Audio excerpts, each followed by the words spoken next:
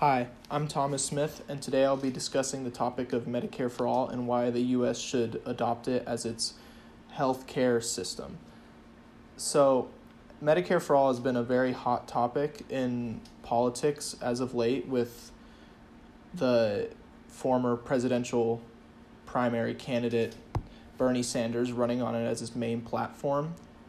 And it's become an even more hot topic lately with the COVID pandemic bringing it to the forefront of political discourse, as many are questioning even further why it's not our current healthcare system, as COVID has really exposed the issues with our current healthcare system.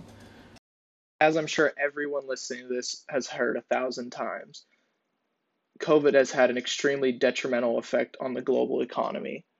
But one area that is unique to the US when it comes to developed nations is that of medical debt.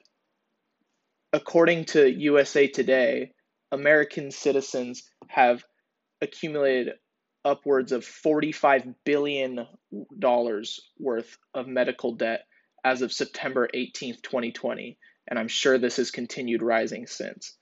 This is because the US does not have a single payer healthcare system like Medicare for All, and like every other or almost every other developed nation in the world, which allows the citizens of those other countries to not have to pay out of their pocket for their medical needs. This issue could be almost completely eliminated, as it has been in pretty much every other developed nation, with some variation of a single payer healthcare system like the one I'm proposing, Medicare for All. Now, the most common complaint with Medicare for All is how will the US pay for it? And I must admit, this argument is the one that I would have agreed with just a bit ago, as to the naked eye, it does seem like this would cost an insurmountable amount of money. However, if you do some research, you quickly realize that that is not the case.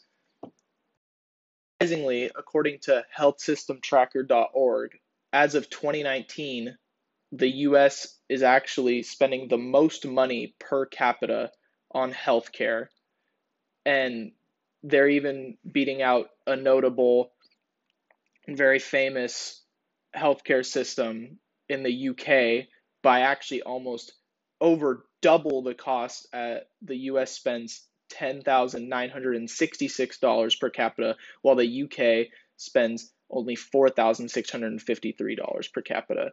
So as you can see here, even though we don't have a single payer healthcare system and there's millions of people accumulating medical debt that's getting upwards of $45 billion, we are still wasting this money, as we are spending the most money per capita, which I find personally completely ridiculous.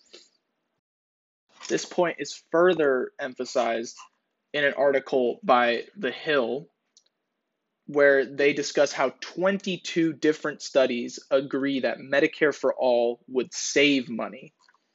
And so this is surprising to most, as I assume, as it was to me.